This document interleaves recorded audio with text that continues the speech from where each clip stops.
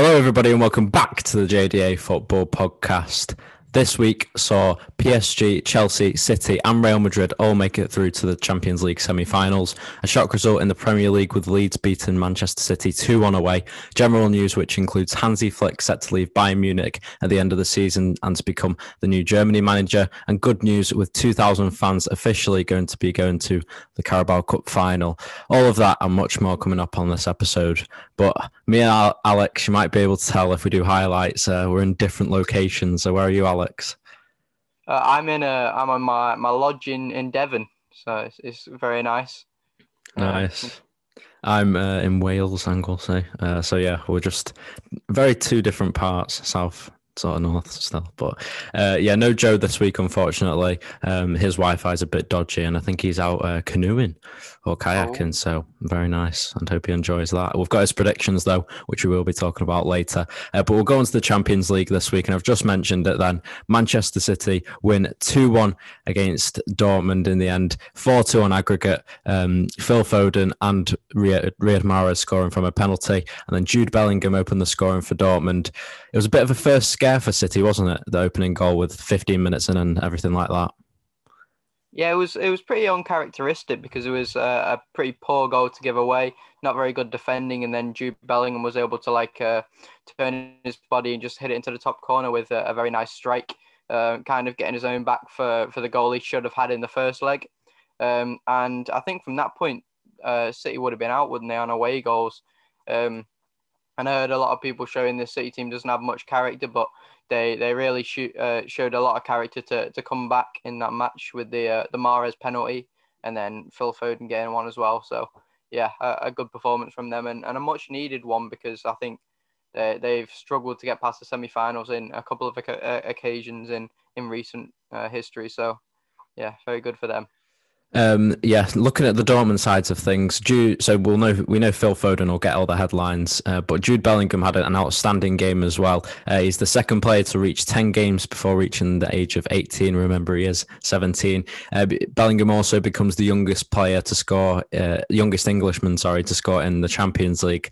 He got his first Bundesliga goal on Saturday, and then he gets his first Champions League goal on Wednesday. Not a bad start to his career, Alex. No, not at all. At first, I've only seen him play about 3 or 4 times for like Borussia Dortmund when they've been on the TV, and he's not really impressed me that much. But over the 2 legs against Man City, he's been probably one of, if not the best player on the pitch. So it's very good for him to step up his game as far as he has this season. Yep. Do we think that? So we're talking about the attack in place for City, but do we think that? Because they're forgetting that Erling Haaland, who's scored, well, there was a stat going around, what was it, 40 goals in 42 games, and the City defenders over both legs kept him quiet, so it's not too bad, is it? No, he didn't really have much to do in that leg, especially the second one. I thought in the first one at the Etihad, he had quite a few chances, but I don't recall him having that many shots in the second leg, so I think they did very well to keep him quiet, but in some of the side to play, they were a bit shaky defensively. And also, on the other hand, I thought Borussia Dortmund were very good defensively at some points. I don't think they played up to the characteristic of them being shaky defenders this season. So, although it wasn't the best performance from them, they can definitely be proud of getting this far, seeing as where they are in the league at the moment.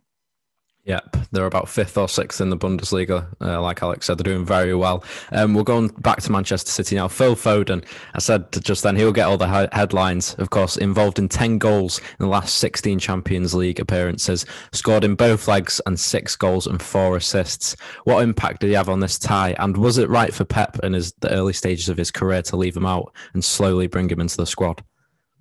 Yeah, he did very well in the tie. I think the only real time I saw him come into his own was the goal, and then he started like developing into the game more.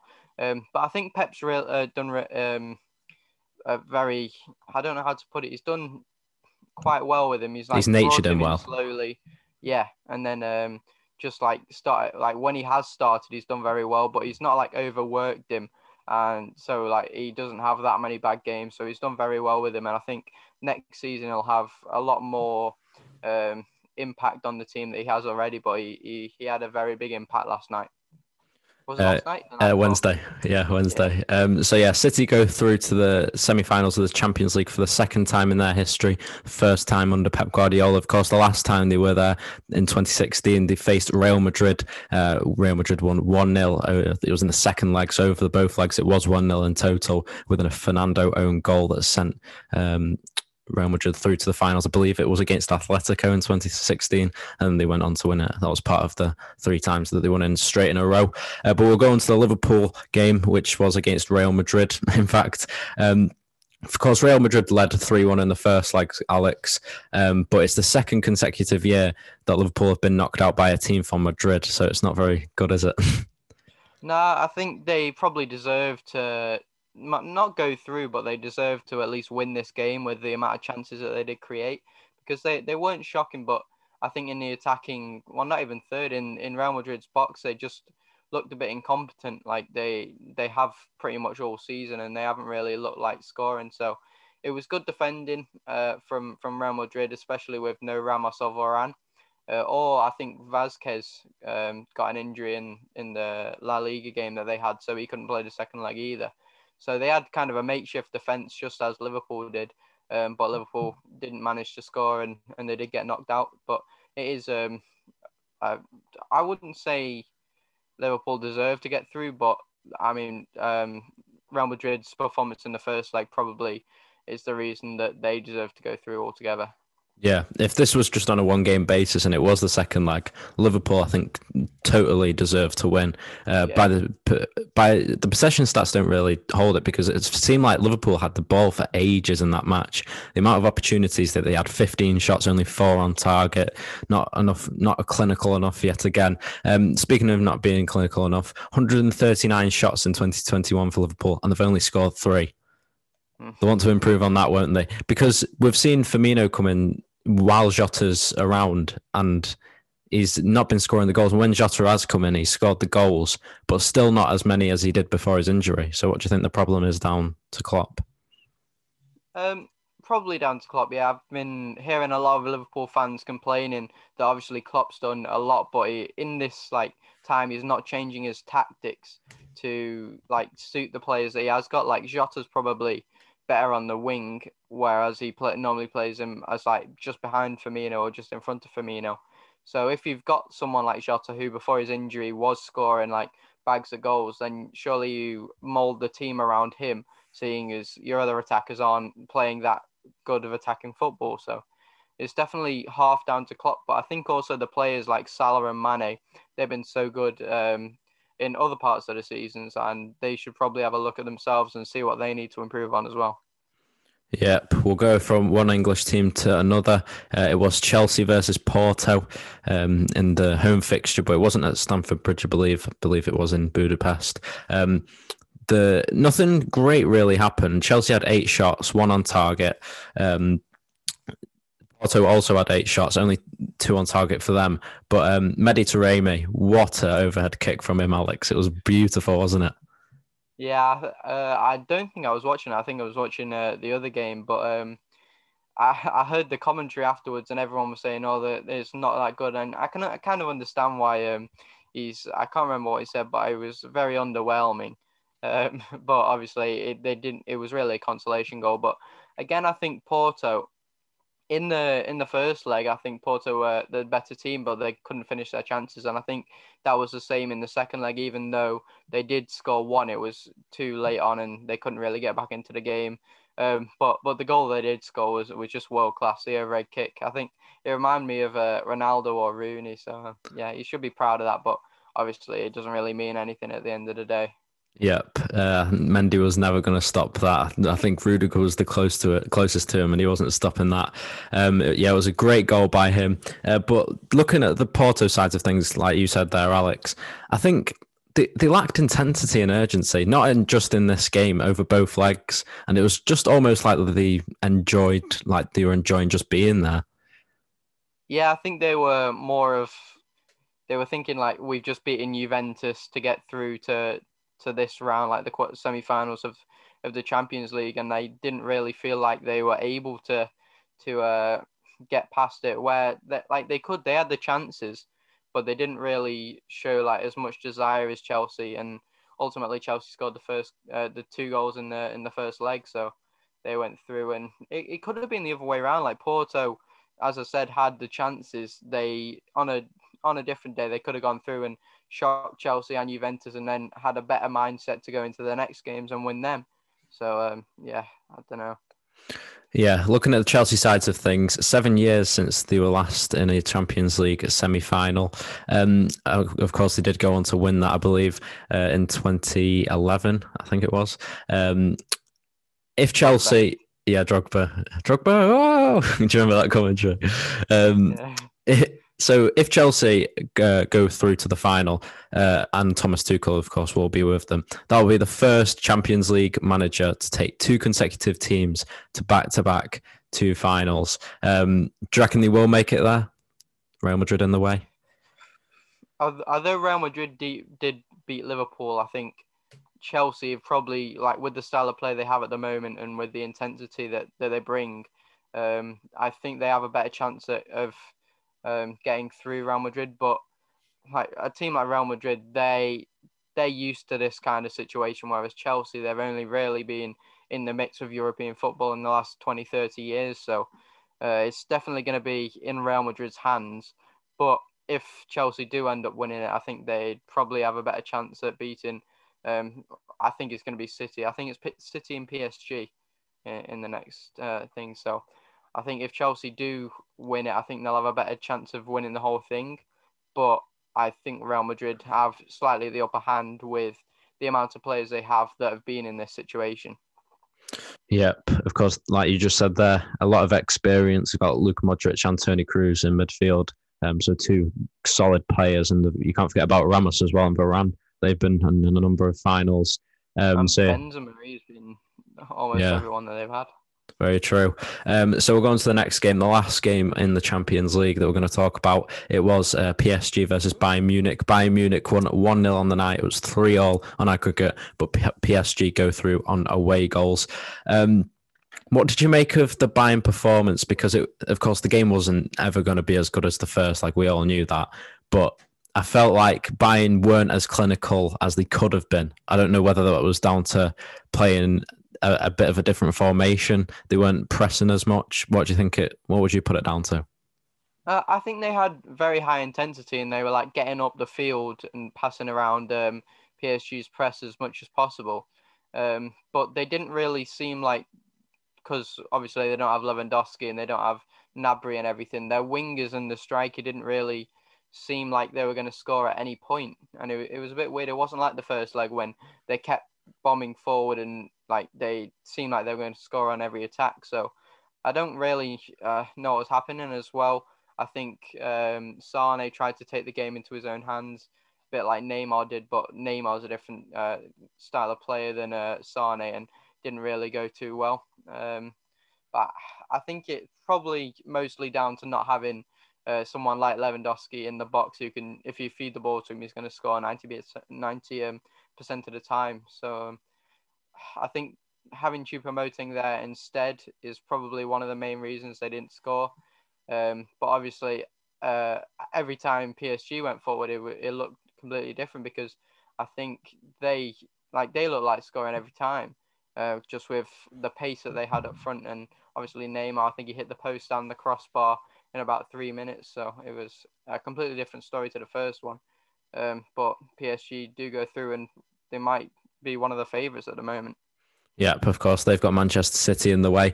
Going back to Leroy Sané, and I know you've just said he took the game into his own hands, and I completely agree with you. I think it was 2 minutes to go.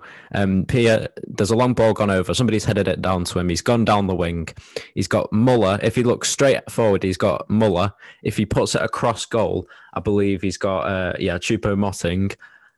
If he could have played Muller in, and it might have been a tap in. That could have sent Bayern through to the semi-finals.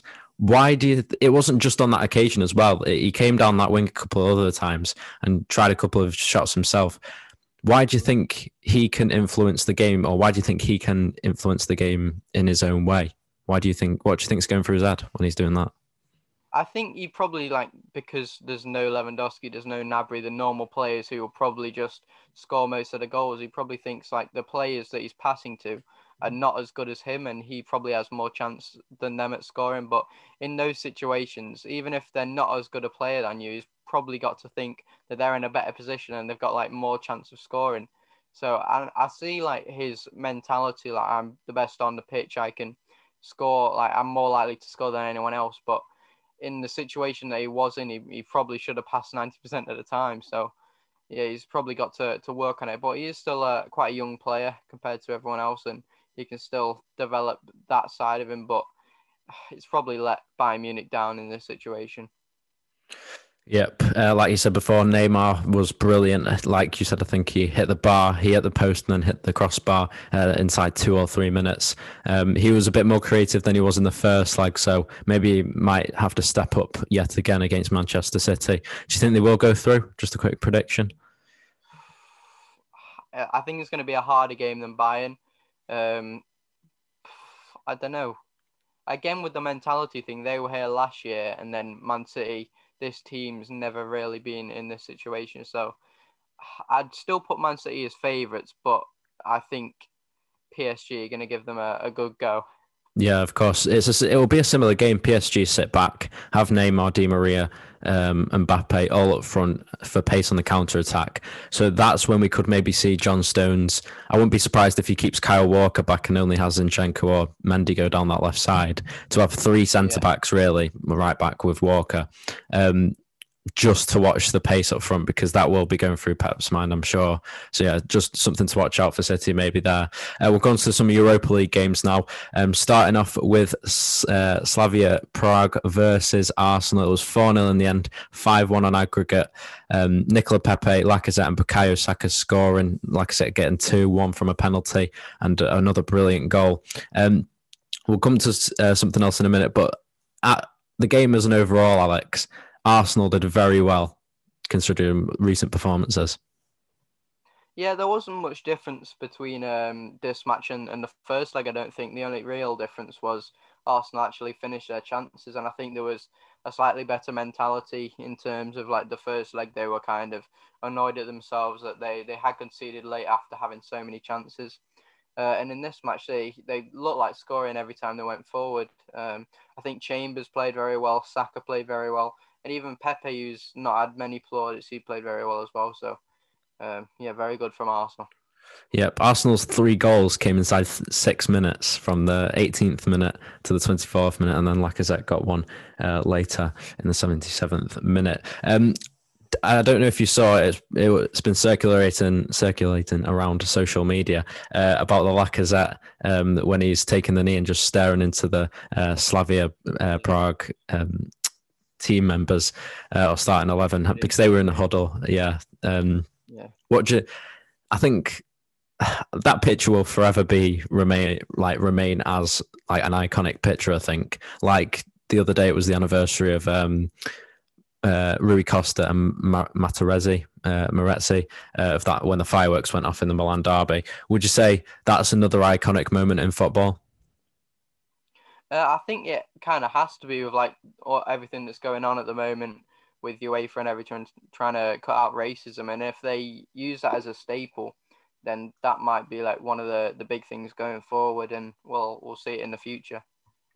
Yep, Steven Gerrard came out today and he said he was really proud of Arsenal and a brilliant job that they did.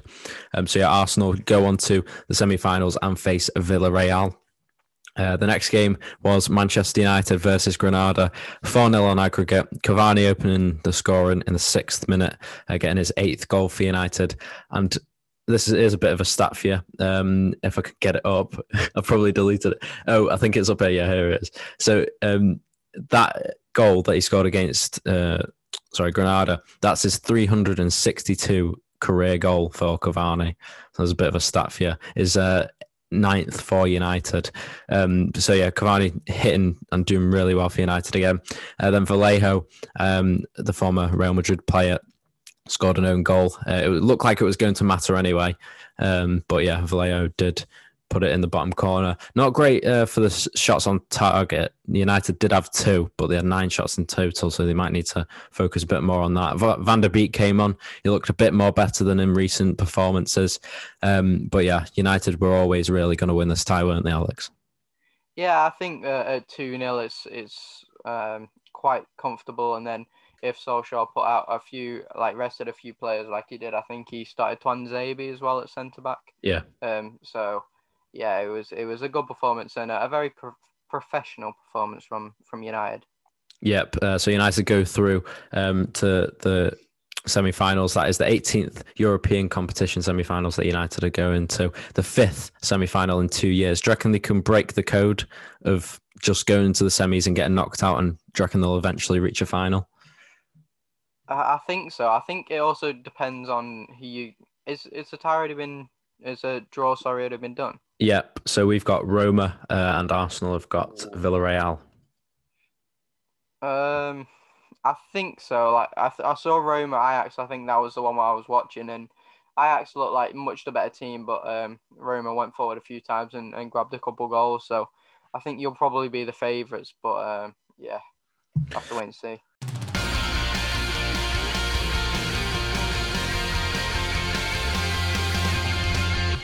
Yep, going from one Manchester club to another. Manchester City lost against Leeds United 2-1 at the Etihad. 2 goals from Stuart Dallas. So he's got 7 goals this season. 29% possession to Leeds, but that was due to a man getting sent off. And then Ferran Torres got his 8th goal in all competitions this season. A bit of a shock result, but we always knew Leeds were going to come at City, didn't we? Yeah, at some points in the match, I thought Man City looked like they were playing their football in the Leeds penalty area. So it was a good performance. I can't remember what the red card was. It was Liam Cooper when he went on Jesus' knee. Yeah. So I think it was a bit debatable, but I think it was a red card at the end of the day. And then Leeds did very well to keep City out for that long, and then hit them on the break in the last minute, and Stuart Dallas got his 2nd. So yeah, very, very good performance and a much needed performance as well. Yep, especially for Leeds. Now going on to the Liverpool game against Villa. Liverpool did win 2-1. Ollie Watkins getting his 14th goal of the season for Villa. There was a questionable offside though, Alex, with Jota, which you could see if you just scroll next to the next thing, with Matty Cash. So I think Cash was playing him onside, but if he touched the ball, he would have been offside, I believe. Yeah, I'm probably wrong there. Was it something along those lines?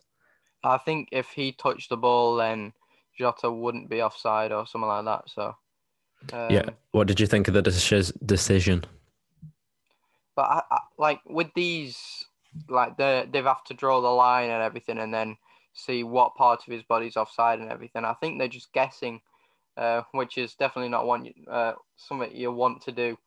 And also, I think in these situations, you should just give it onside because it's too tight of a margin to be guessing. So, and you can't see it with the naked eye as well. So I don't know.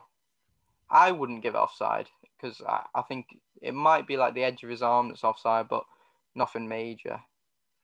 Yep, we'll go on to the next game. We'll go on to Trent Alexander-Arnold's goal. That was he got the winner, of course, with his first Premier League goal at Anfield since July 2020, his 10th career goal. Gareth Southgate was in the stands. Does that prove a point with that goal and performance? Yeah, definitely. I think Gareth Southgate will probably be looking at him very hard. I think with his formation, I think as he's moved to 4 at the back, like I said last episode, he's probably going to prefer like Reece James or Kyle Walker. But if he does move to the 5 at the back again and play attacking fullbacks, then I think Trent, if he keeps up this form, it'll be much on Gareth Southgate's radar. I'm sure he will be. We'll go on to the next game. Crystal Palace versus Chelsea. 4-1 in the end to Chelsea. Christian Pulisic scores twice. So he scored 4 times in 4 games against Palace now. Kai Havertz getting his first Premier League goal since 17th of October. 5th goal of the season for Kurt Zouma. Werner was dropped for Christian Pulisic in the end. It proved right from Thomas Tuchel with that decision, didn't it? Yeah, Havertz was one of the players at the start of the season that I didn't really rate, and I don't think many people rated at all. But in the last few games, he's proven he's played another position. He's played like a false nine, and I think he was up front with Pulisic like just behind him or just to the left of him. So it definitely suited him, and he had the ability to run past the Palace defenders. And I don't know if you saw that one clip where he just took his first touch and just put it over the defender and then hit it on the volley, but it was That's a good all right. save Yeah. from Gaeta. So he's definitely improving as a player. He's still not showed that 80 million price tag, but he's definitely improving. Yeah, I think the difference is with Chelsea, they sort of have two number 10s really with Mason Mount and Kai Havertz. And in the Bundesliga, when he was playing for Bayer Leverkusen, he was normally the only really 10 with Leon Bailey to his left. And then, of course, I think, well, he wouldn't have had Kevin Volland because he was at Monaco. But yeah, he had those sort of players around him. So he was the only really number 10. So do you reckon that's why his performances haven't been as good as the Bundesliga? Or do you reckon, yet again, like Werner's struggling with the Premier League sort of the intensity? Yeah, I think he's definitely had to like have time to develop into the league. Obviously, it's much more physical, but I think he's had that time now, and he's just starting to get into his own again.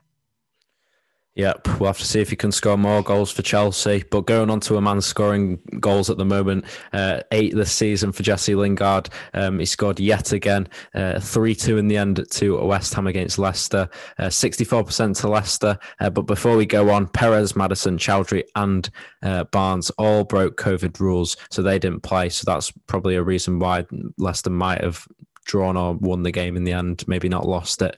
Do you reckon with those players out due to the COVID regulations that they've broken, that impacted Leicester's performance massively? It definitely impacted the performance, but I think with the players they had, they should have been able to beat this West Ham side, but it definitely didn't help, and they didn't really score the goals until late on with Iheanacho. So that I think if the game had like 5 or 6 more minutes, then it would have been more heart in mouth moments for West Ham, and they probably could have bagged another goal, Leicester, but yeah, they just didn't have enough time, and they didn't really turn the attacking threat on until probably past the 70th minute. Yep, West Ham love scoring 3 goals at the moment. I think it's in the last 4 games. Conceded 2 or 3 after. Yeah, they love scoring 3 games. In 4 games, they've scored 3 goals, I think. So yeah, it's very well done. Mark Noble has got his 400th appearance in that game, so congratulations to him. But Jesse Lingard, we spoke about him the other week, but I think we need to speak about him again. He's done very well yet again, and that performance just proves how far he's come. Yeah, I think the formation as well, it suits him. He's just behind the number 9. In the number 10 position, which definitely suits him. I don't know if he was playing that at United, but obviously they had a different style of play altogether. And I think with West Ham, the whole style of play at West Ham just goes around him spraying the ball out wide and then giving it back to him. So it's definitely helping him to develop. And then I think with West Ham as well, they didn't really have someone in that position before Lingard came in. Like they had quite a lot of wingers in Jarrod Bowen and everything, but they never really had a proper number 10 just behind the striker. And to bring Lingard in with the quality he does have, really helped them. Yeah, Declan Rice, of course, was injured that game, and West Ham still did very, very well. We'll go on to the next game now. Spurs versus Manchester United. United win 3-1 in the end. Cavani, Fred and Mason Greenwood all getting the goals for the Reds. We'll come on to a decision that's very, very controversial in a minute. United's performance was very good in the second half. Not as much intensity in the first half, though. The 10th league defeat for Spurs.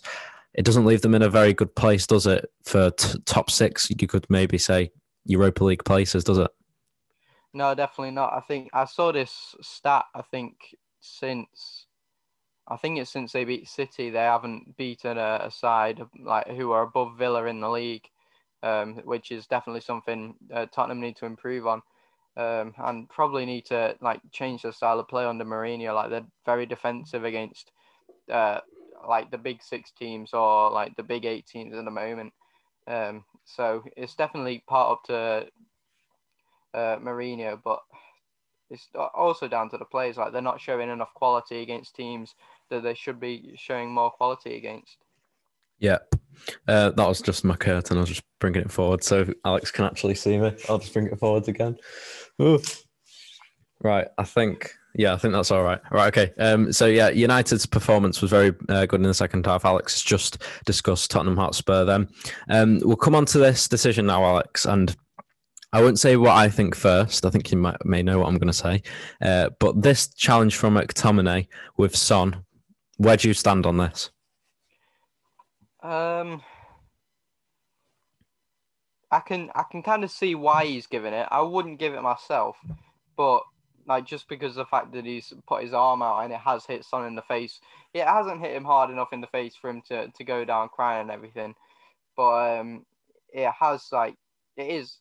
I don't know whether it can be counted as a foul or not because it wasn't deliberate or anything, and I don't think the play should have been pulled back because of it. But yeah, I know what you're going to say probably. Yeah, I think we all know what I'm going to say. So if that's a foul, which it apparently is, that's football finished in my opinion. I don't know how you can give that as a foul.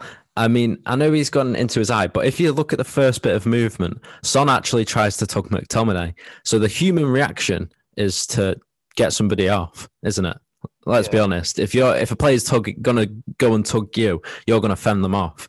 And McTominay's not gone for his eye. You can clearly see that because he's not even looking at him. It's just all of a sudden gone into his eye, which is very unfortunate. But apparently, in the letter of the law, that's a foul. But as we know in game, and as most people know in game, so like 95% of people, not referees and officials in the FA, that's not a foul. So I think we need more players on the PFA, making sort of decisions, and the officiating side, maybe a couple more players just to make sure that we're making these decisions right and that VAR is not getting out of control. So if we have that implemented, do you think these decisions wouldn't happen as often because the players? Maybe at Stockley Park you could have a player with the referee and that's on VAR even, and then talking to the ref. Do you reckon that would help maybe officiating? Yeah, definitely. I think like a player who's he's obviously been on the pitch and he knows what it feels like to have these decisions go against you or for you, then he'll have more of an insight than the referees there on making the decisions. But also, if that foul happened anywhere on the pitch and it didn't lead to a goal, and I don't think it would have been pulled back, so I can't see why it is pulled back in this situation. Yep. Of course, Fred scored the first goal, his second goal ever for United. Of course, that came two seasons ago against Wolves. But Cavani's disallowed goal was very, very good. I thought Paul Pogba played a very good ball in to Cavani. It was great movement. Pogba sort of playing in the position that he played at Juventus, sort of on the left side, maybe a bit more wider than he was used to at Juventus. Sorry, but I think my Mason Greenwood's goal was good as well, but I think for me that Cavani goal was just brilliant. I think we don't see many headed goals, especially from the strikers these days. But Mason Greenwood, brilliant whip ball in, and Cavani, great header into the bottom right, and it just shows how much of a talisman he is at United, doesn't it? Yeah, I think United, since they've sold Lukaku, I know Lukaku wasn't brilliant, but they've been missing a solid number 9. And I think that's what Cavani's brung to the table. They can cross the ball and they can feed the ball to him, and most of the time he'll score for them. Yep, of course, that experience up front. We'll go on to the next game, though. Sheffield United versus Arsenal. Arsenal win 3-0. The first goal since January of last year for Gabriel Martinelli. 2 goals for Lacazette yet again. The pass and fake movement on the third goal from Thomas Partey was excellent to precision. Another solid performance by Arsenal. Sheffield United, I think they're all done and dusted, really, aren't they, Alex? Yeah, I don't think they've got much hope now. Even if they win all the games remaining, I think they don't really have a chance. But at an Arsenal point of view, they'll be very happy with it. They're actually taking their chances, instead of missing them all at the start of the season. So they'll be very happy with that, and they'll be hoping to build on results like this against bigger teams. Speaking of a side taking the chances, West Brom won 3-0 against Southampton. Another brilliant performance from Sam Allardyce and the Baggies. Yeah, I think they shouldn't get too carried away with themselves and like keep doing this attacking style of play. But while it's working, it's working. So hopefully they can take it into the next few games, and we'll see a relegation fight. Yep. Now, before we go into your game, Alex, I'll just quickly scan over this game. Wolves played against Fulham in the Friday night football. Adama Traore got his first Premier League goal this season. Very well taken. It was a rocket. I don't think Areola was ever going to stop that. So yeah, Wolves win that 1-0. We'll go on to your team now, Alex. Brighton 0, Everton 0. How did you think the game went? It just felt like there was two teams who were playing like their seasons were over already, like they had nothing to play for, which is like completely wrong because we're still fighting for Europe, and in some cases they're still fighting against relegation because if they lose 2 or 3 games, they could be back in the mix. So it was a very weird game to watch. Both teams had a lot of chances. Alex Iwobi had a very good chance near the last kick of the game, which could have won us it, but I mean, we're not a type of team that like blames injuries, but we did only have 12 fit first team players to play in that match, so we can't really play the team that we want to play against these teams if we've only got 12 fit players. But at the end of the day, we have better players than them. We probably should have won the game, and we didn't, so it's quite disappointing. Yep, of course. Who have you got this weekend? Tottenham tonight. Tottenham. Oh yeah, sorry. Yeah, you have. Have you got any players that have come back for that game? That you know of, or are you still? Jordan Pickford is back. We already have a first team goalkeeper, so yeah, I don't know. Is Robin Olsen back? He started that match. All right. Yeah, he just came back then. So I suppose you got the pick of the keepers, but I suppose you want a bit more outfield positions free. But yeah, best of luck tonight, which we'll come on to in a minute. El Clasico now. Real Madrid won 2-1 against Barcelona. What the highlights that I saw, Real Madrid were on it. Benzema was very good. Barcelona looked all right, but not like they have been in recent years. Did you manage to watch the game, Alex? All the highlights? No, I didn't get a chance, no. No. So yeah, Real Madrid move up to first in La Liga, overtake both of the rivals, Atletico Madrid and Barcelona, who are in third.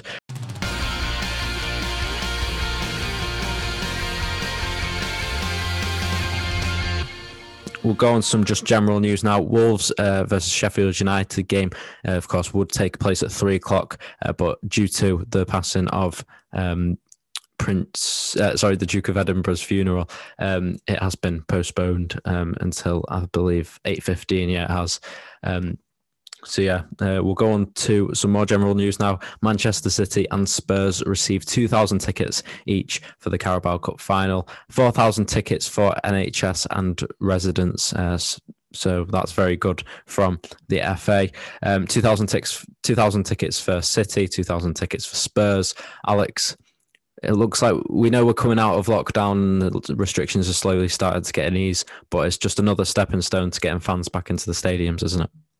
Yeah, definitely. I think before we start getting Premier League games and there's all this controversy with like away fans, we have to start having the big venues with some fans in them and then start building our way up. So it's definitely a benefit for English football altogether. Definitely. Now, there was a bit of back and forth between Ole Gunnar Solskjaer and Jose Mourinho talking about Son's incident. And I thought this was quite funny. Ole Gunnar Solskjaer's son, Noah, says, "I always get food. I can assure everyone about that." Mourinho probably just wanted to take the focus away from the fact they lost. Wise man. Wise kid, isn't he? Yeah. Maybe I was saying on my show this week, on my radio show, I was saying, maybe Jose, who has a kid, because I remember the Europa League final, he jumped when the celebrations, they were celebrating each other. And I remember I was saying, imagine if Jose's son comes back at Noah. I thought that would be quite good. Could see like a YouTube boxing match, even though they're not YouTubers, but you know what I mean. Now, we'll go on to some very, very big news, actually. I think this hasn't been talked about enough in the media lately. Hansi Flick, this is what Lothar Matthäus, the World Cup winner for Germany, has had to say. He said, Hansi Flick will leave Bayern to become Germany manager, so he will take the reins off Joachim Löw. this is a very, very big news for German football. Do you reckon this is going in the right direction? And do you reckon it's too short for Hansi Flick? Because what's he been in the job? 2 years, 12 months? Um, it's definitely good for the German national team for their perspective, but I think it'd only be very good for Flick if he gets the German job and then like has it for maybe a year and a half, and then goes back into like club coaching, because then he's like developed his career on the international stage. He's already won the Champions League and the Bundesliga, and then maybe go back to like either Germany or another league and then prove his worth there. So I think if he does go back into club football, then it would be a good thing for him. But if he doesn't, I don't really think it's the right thing to do, because there's probably more to win in club football than there is in international.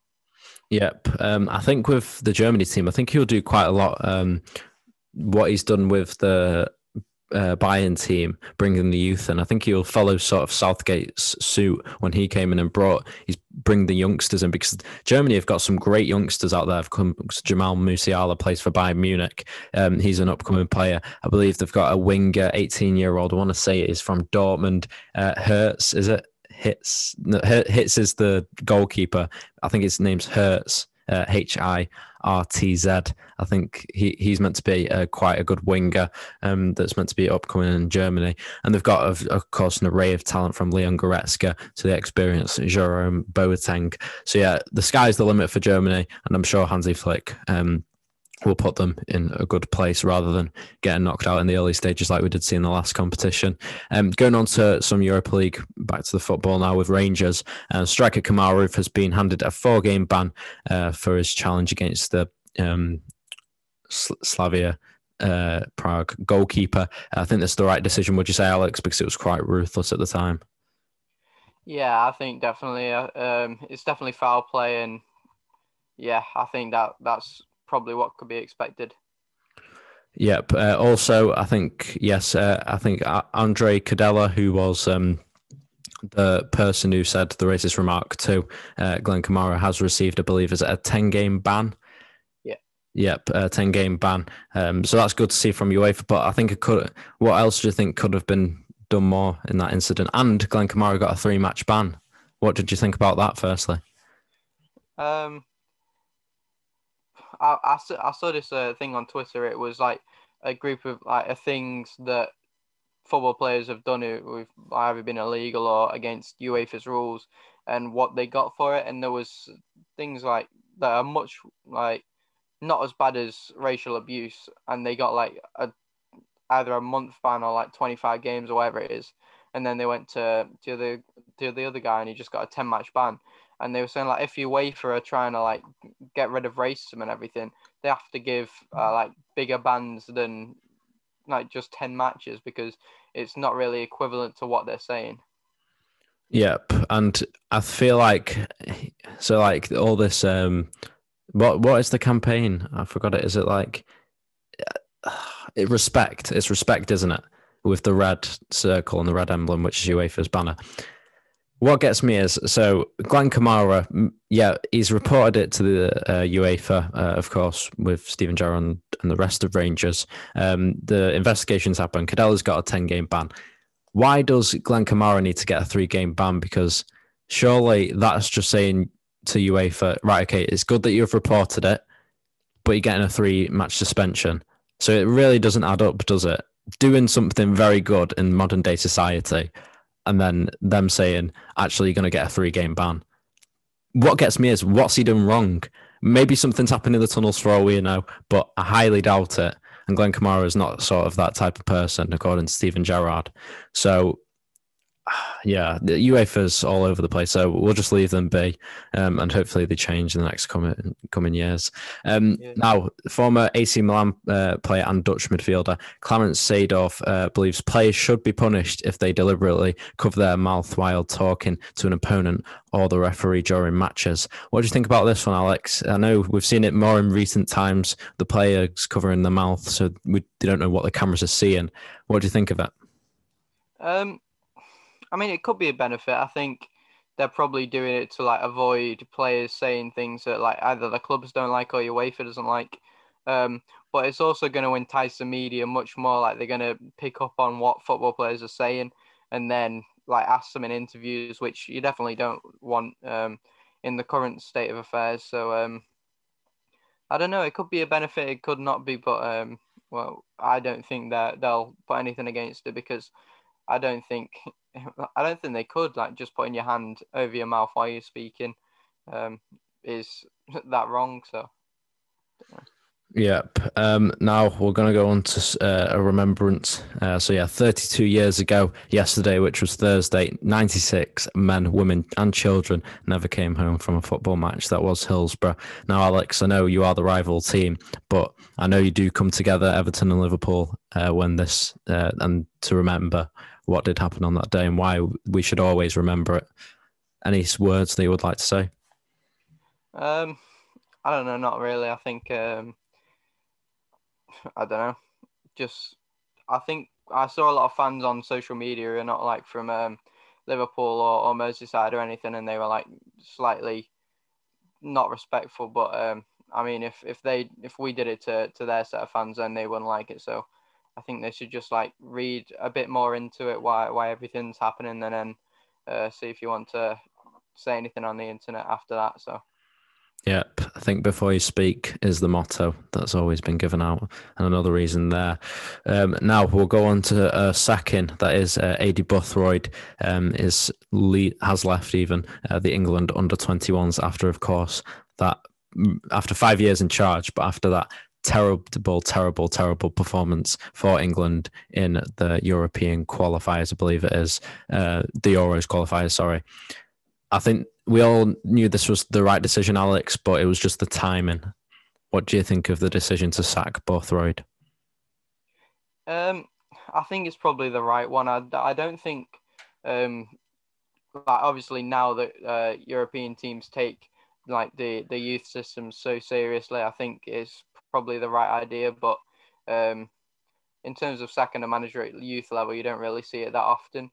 But with the squad that they have, there's probably like half of the players in there, if not 3/4, are Premier League quality, and they probably should be doing much better than they are in the European Cup and even in the World Cup. They didn't do that well this year, I don't think. So it's probably the right decision in terms of like the managerial appointment and everything. But again, it is youth football, and I don't think like managers and stuff should be taken that seriously.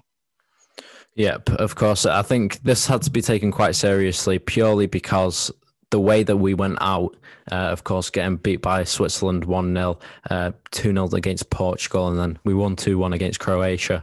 But yeah, we should be beating those type of teams with the quality that we've got. And I believe the next man who comes in to manage, I don't know who it's going to be, nothing's been said yet, but I believe the next man who comes in, he will get the best out of those players and maybe lead them to more success.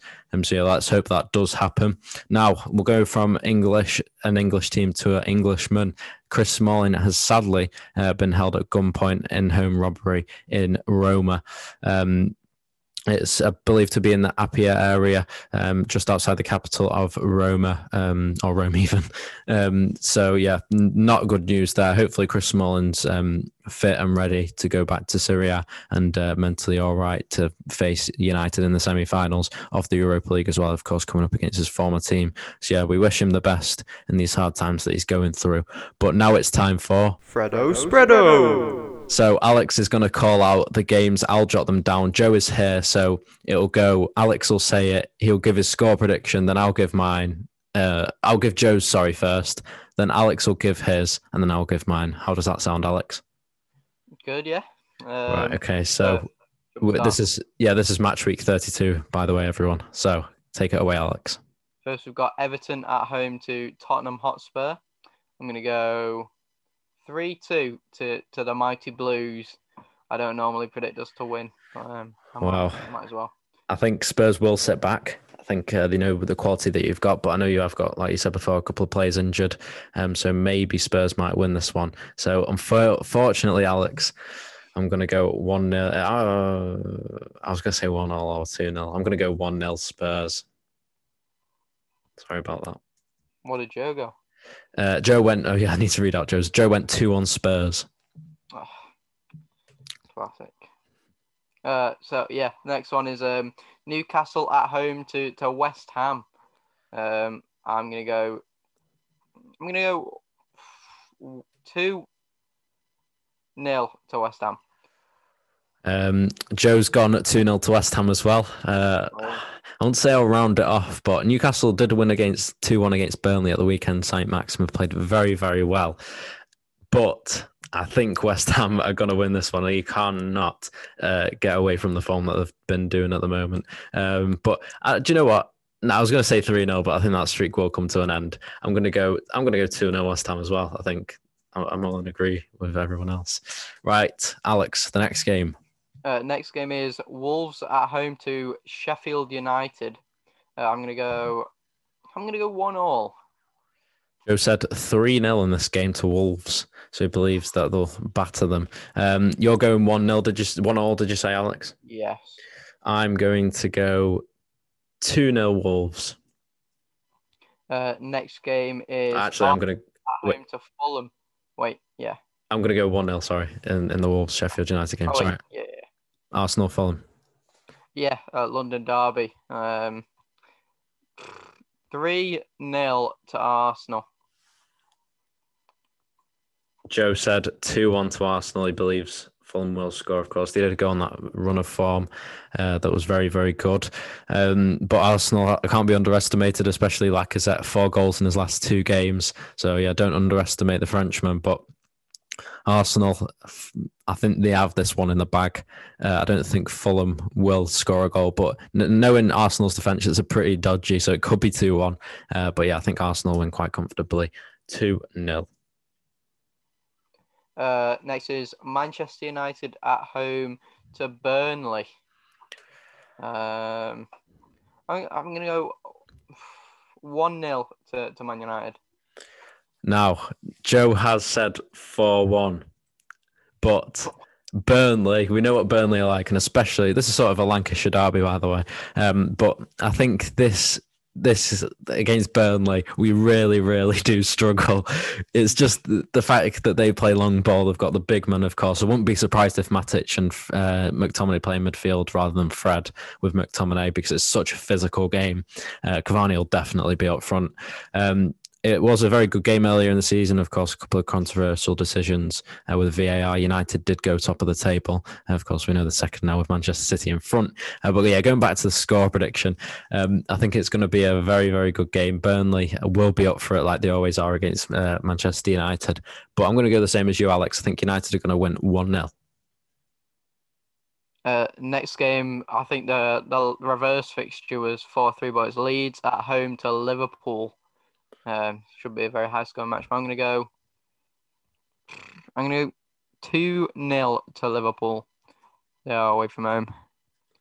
Yep, Alan Road is the host for this game. Joe has said 3-2 to Liverpool.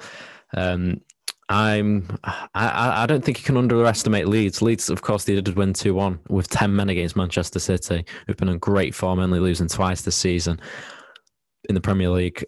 But